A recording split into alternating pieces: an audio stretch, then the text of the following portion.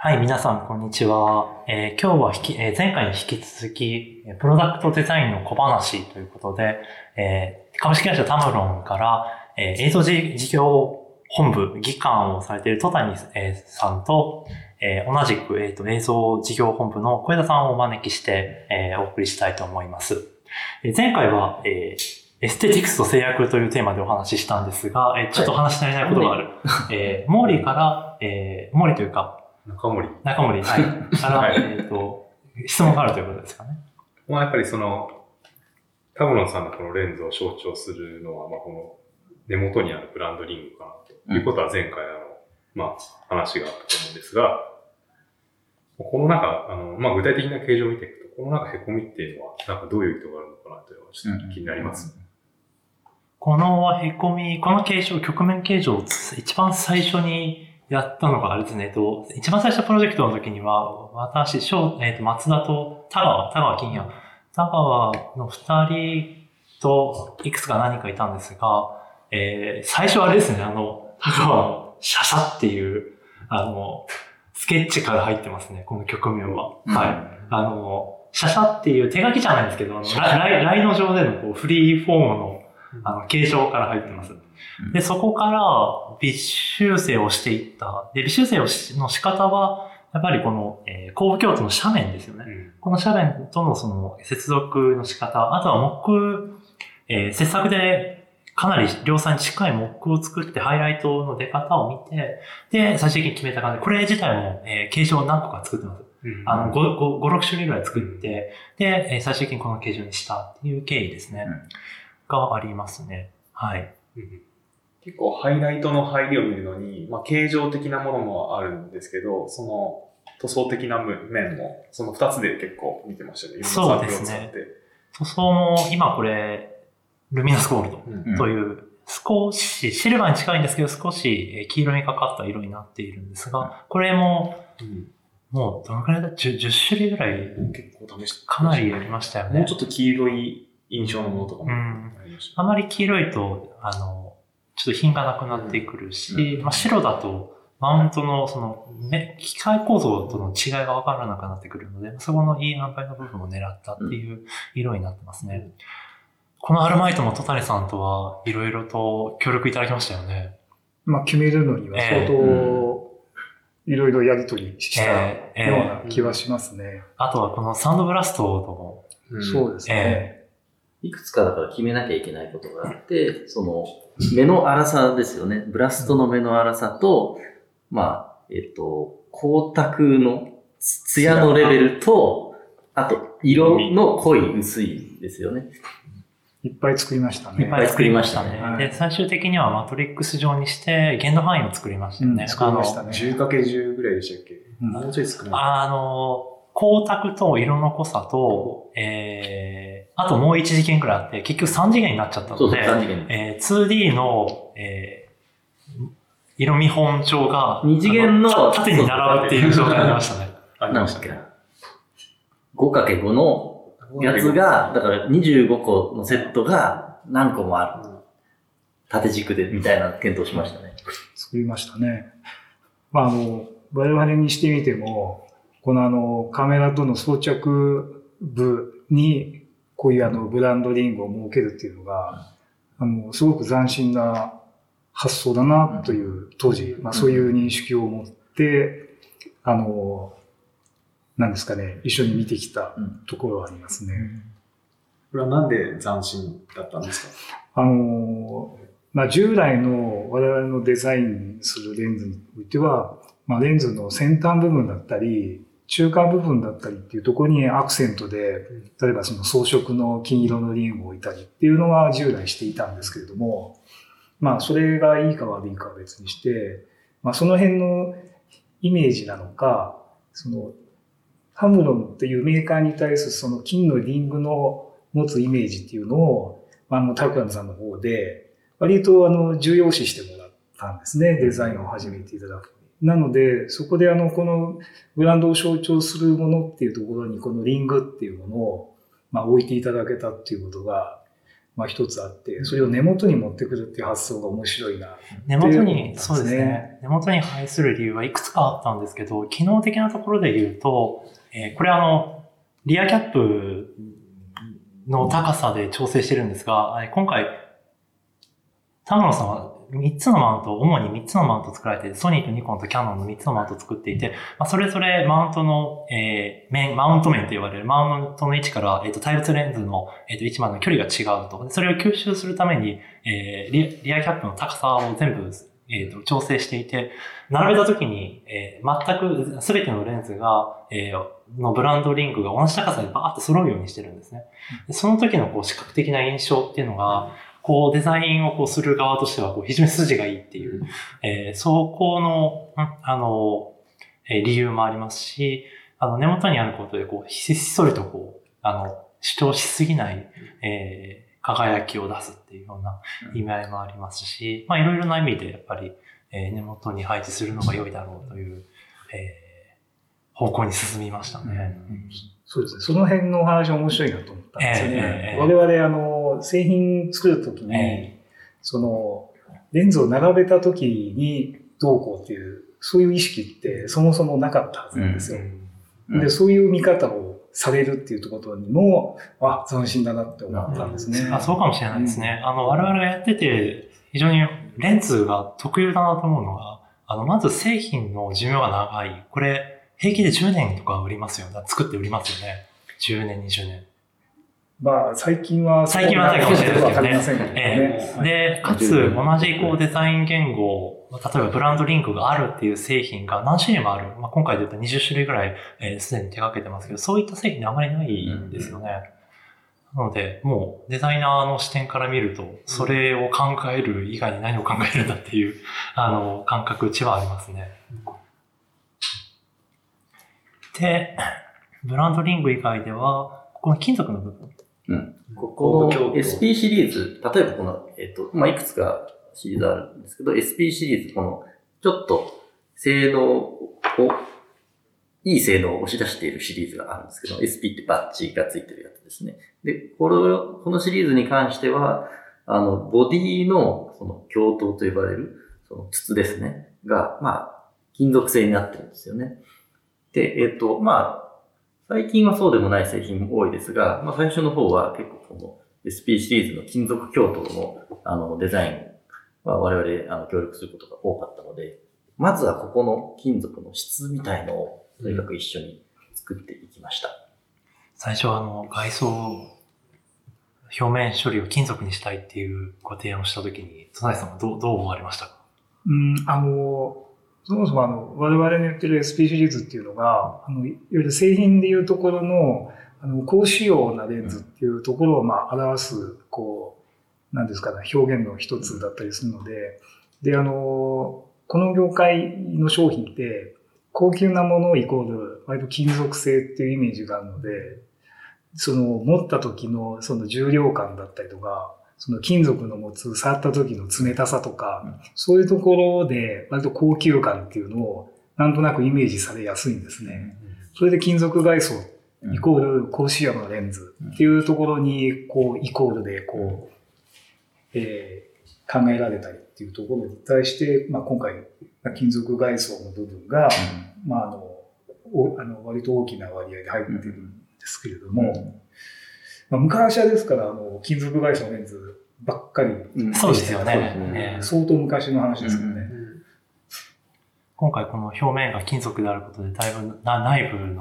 の機構設計での苦労はありましたよね。ありましたね。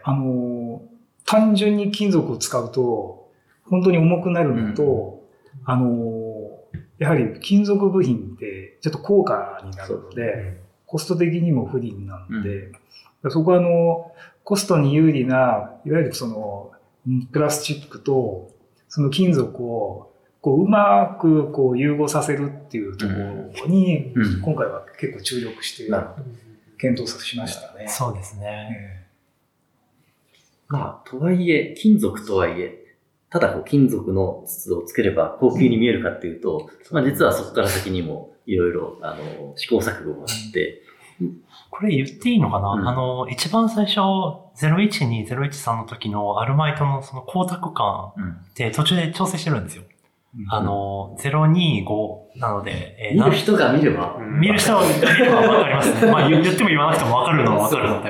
で。7200かな ?21200 F2.8G2 から少しマット寄りに、調整したりしてますよね。まあ、何かというと、これはアルミの、筒ですね。アルミの筒に、まあ、アルミって普通、銀色しているので、そのままだと銀色なんですけど、まあ、塗装をするわけですね。まあ、カメラのレンズのこの黒い、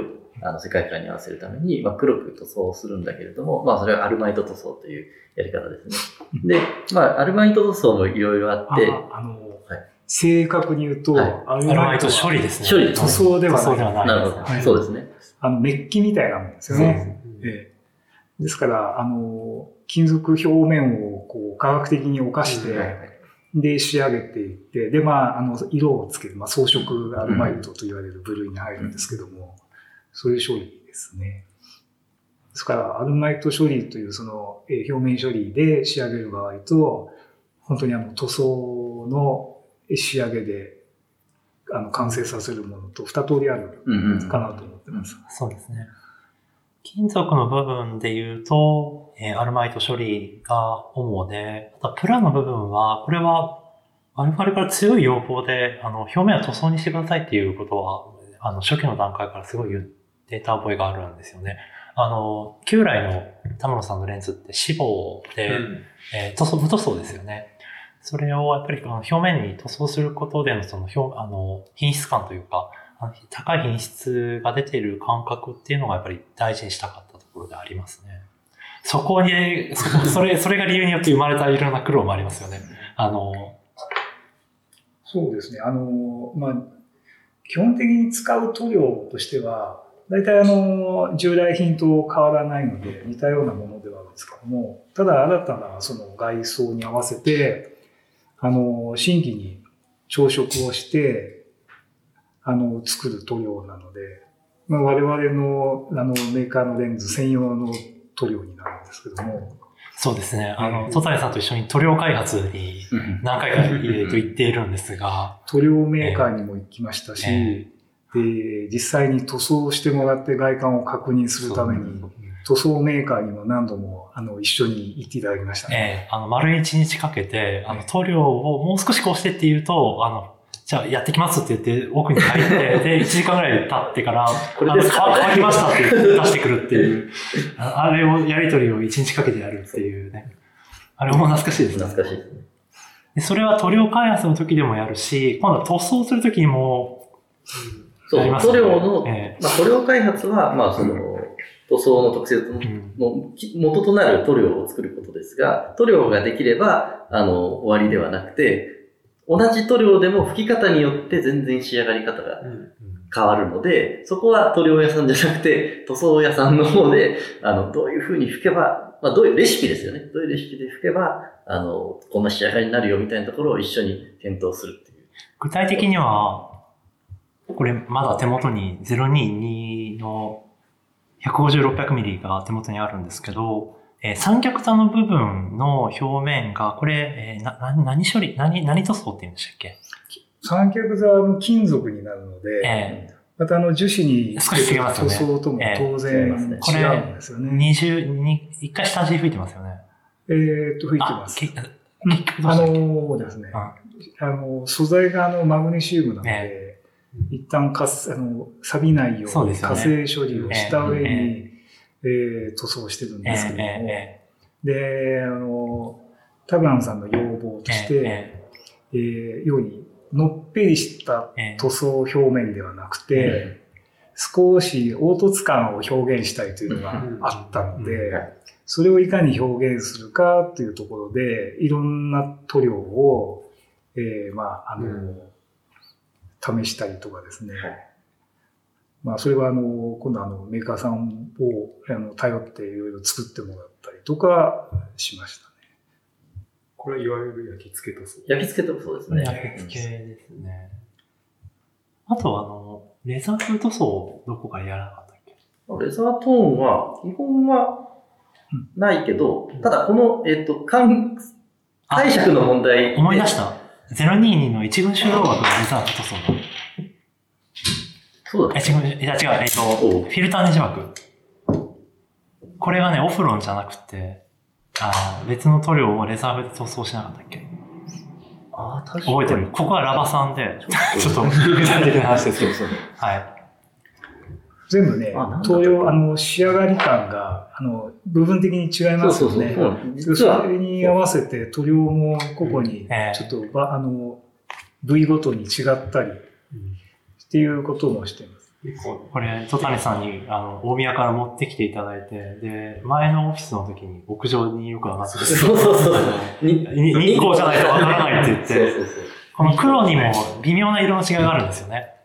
何でしたっけ？M 社が少し青っぽくて、O 社が少し赤っぽくて、カ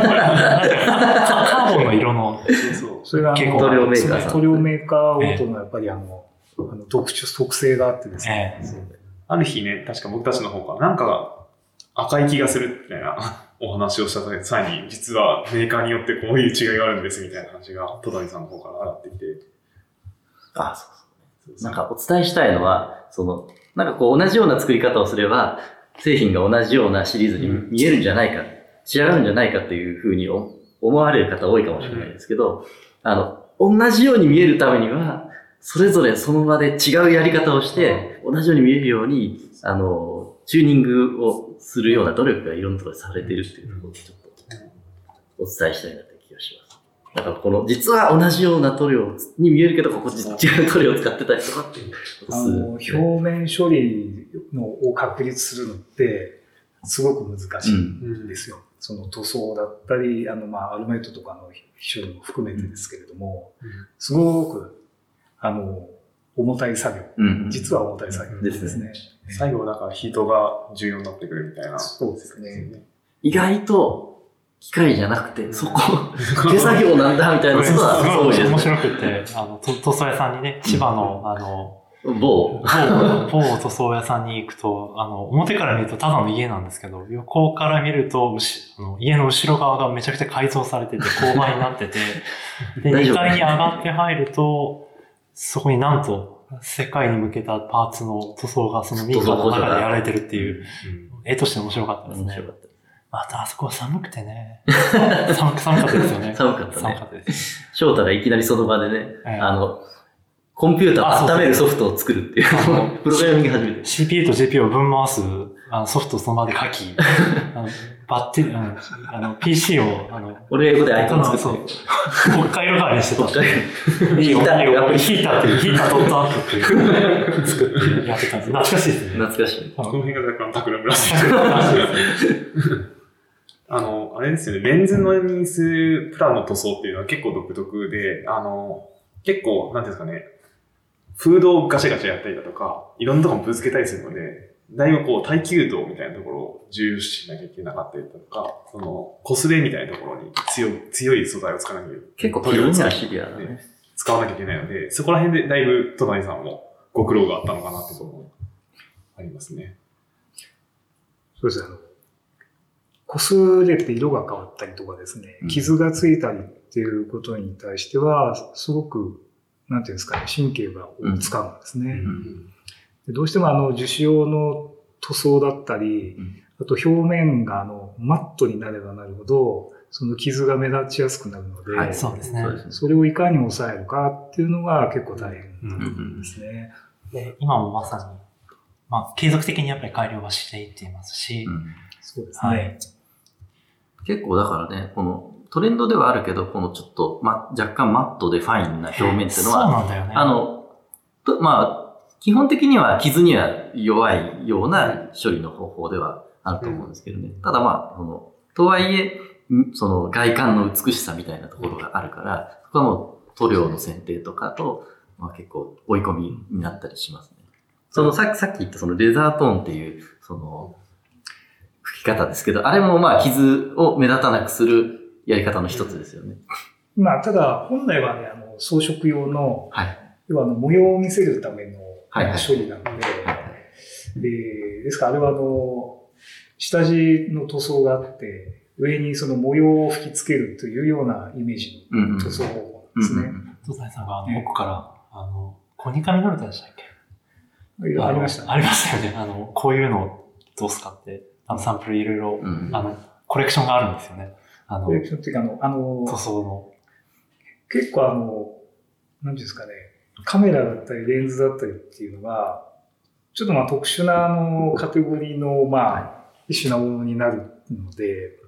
割となんていうんですかね、どう高級感を出すかっていうところに、やっぱ昔から試行錯誤していて、割と似たような方向に、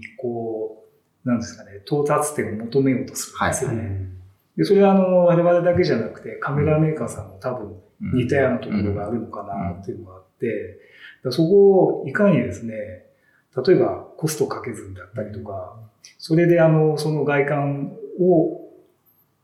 思ったような外観を出せるかどうかっていうのがもう昔からずっと研究されてきている部分だと思います。なかなか難しいところですね。あとこの、レギュラーレンズ結構いろんな塗料が載ってるかなと思うんですけど、ここもあれですね、その、フォーカスリングのところは一見、ゴムのように見えるラバーのように見えて、その塗装で作られたこのなんか質感があって、実は樹脂なんだけども、樹脂というかラバーも樹脂ですね。その硬い樹脂なんですけど、柔らかいラバーのような、質感になるといったところもコントロールしてますよね。それは言い方を変えたゴム風塗装っていうような言い方をしたりするんですけども、表面がしっとり柔らかいんですよね。ちょうど先ほどが上がっている A022 って150、600mm のレンズだと、これまで使っていた塗料だとなんか重さで耐えきれない部分が出てきて、それで新しく、なんですかね、レンズの重みでガシャンって下に落ちちゃっても耐えられるような、ここで一部塗料を開発したりとか、意外と後々になって、こういう重いレンズが出てきたから、こういう塗料が必要だよね。でも質感は前と合わせなきゃいけないっていうところの黒みたいなのもあったりします。そうね。ちょっとどこまで言うかあれだけど、今の話って一群っていう、一番前のレンズがある部分の、この、ちょっと滑らかな形の面積の多いところの塗装ですね。これもともとは、他のレンズのプラスチックの部分で、よく使っていた塗料をそのまま吹くつもりではいたんだけれども、ちょっと本体が重かったり、ガンとちょっと置くと当たるんですよね。傷がつきやすいから、ここは実は全くその塗装と同じように見えるんだけど違う塗装、強度のある塗料にするっていうのは結構、ここは結構試行錯誤しましたね。なので、あれですね、コストと耐久性と、一見同じように見えるようにするためには、いろいろな工夫が必要ということで。もう何回も吹いてもらって、ですね。どれぐらいの光沢度ですかみたいなのが結構、付き合っていただきました、ちょっとデザイン側の観点から話すと、一見黒の一本の長い筒なんだけども、それぞれでメリハリをつけるために、黒なんだけども、微妙な切り替えがあるような感じにしていて、これがだいたい一本のレンズ4、5種類ぐらいの別々の塗料を使っているというところが、ちょっとポイントとしてはありますね。そう、遠目に見ると黒いけど、よく見たら、マット具合が違ったりとかしますね。多分黒が一番奥が深いのかなっていう気がしててですね、一言で黒っつっても確かにいろんな黒があって、で、なので、すごい数の塗料があるんですよ。微妙な違いでですね。さっきの赤みのあるメーカーと青みのあるメーカーじゃないですけど、多分無作為にいろんな黒を吹いていくと多分色味がまだらになるんですよね。そういう問題もありますし、あと、あえてこの黒みを強調するために、いろいろちょっと添加するものが別にあったりとかですね、して、それで見え方として、より理想とする黒に見せようと、そういう、なんていうんですかね、味付けをしたりとかっていうのも結構してます。ありましたね。下地のが見えるかどうかっていう話もありますし、下で侵食するかどうかっていう話もありましたし。溶剤がね。塗料に比べて、塗装に比べて、普通のゴムのそのラバーリング。ここ明るいからね。ズームリングに使われてるラバーが若干明るく見えるから、できるだけこのゴムを黒くしたいみたいな。黒いゴムを探すために。ずっと黒いどうすればいいかみたいな。黒いゴムを探す旅やりましたね。カーボン比重割合を高めればいいのかって思ってたんですけど、そうではないっていう。ゴムいろいろ、なんていうんですかね、その混ぜ物をですね、調を変えて作ってもらったり、あとはゴムの素材自体を少し変えたりとか、いろんなことを試しましたね。そうですね。レンズをデザインするときには、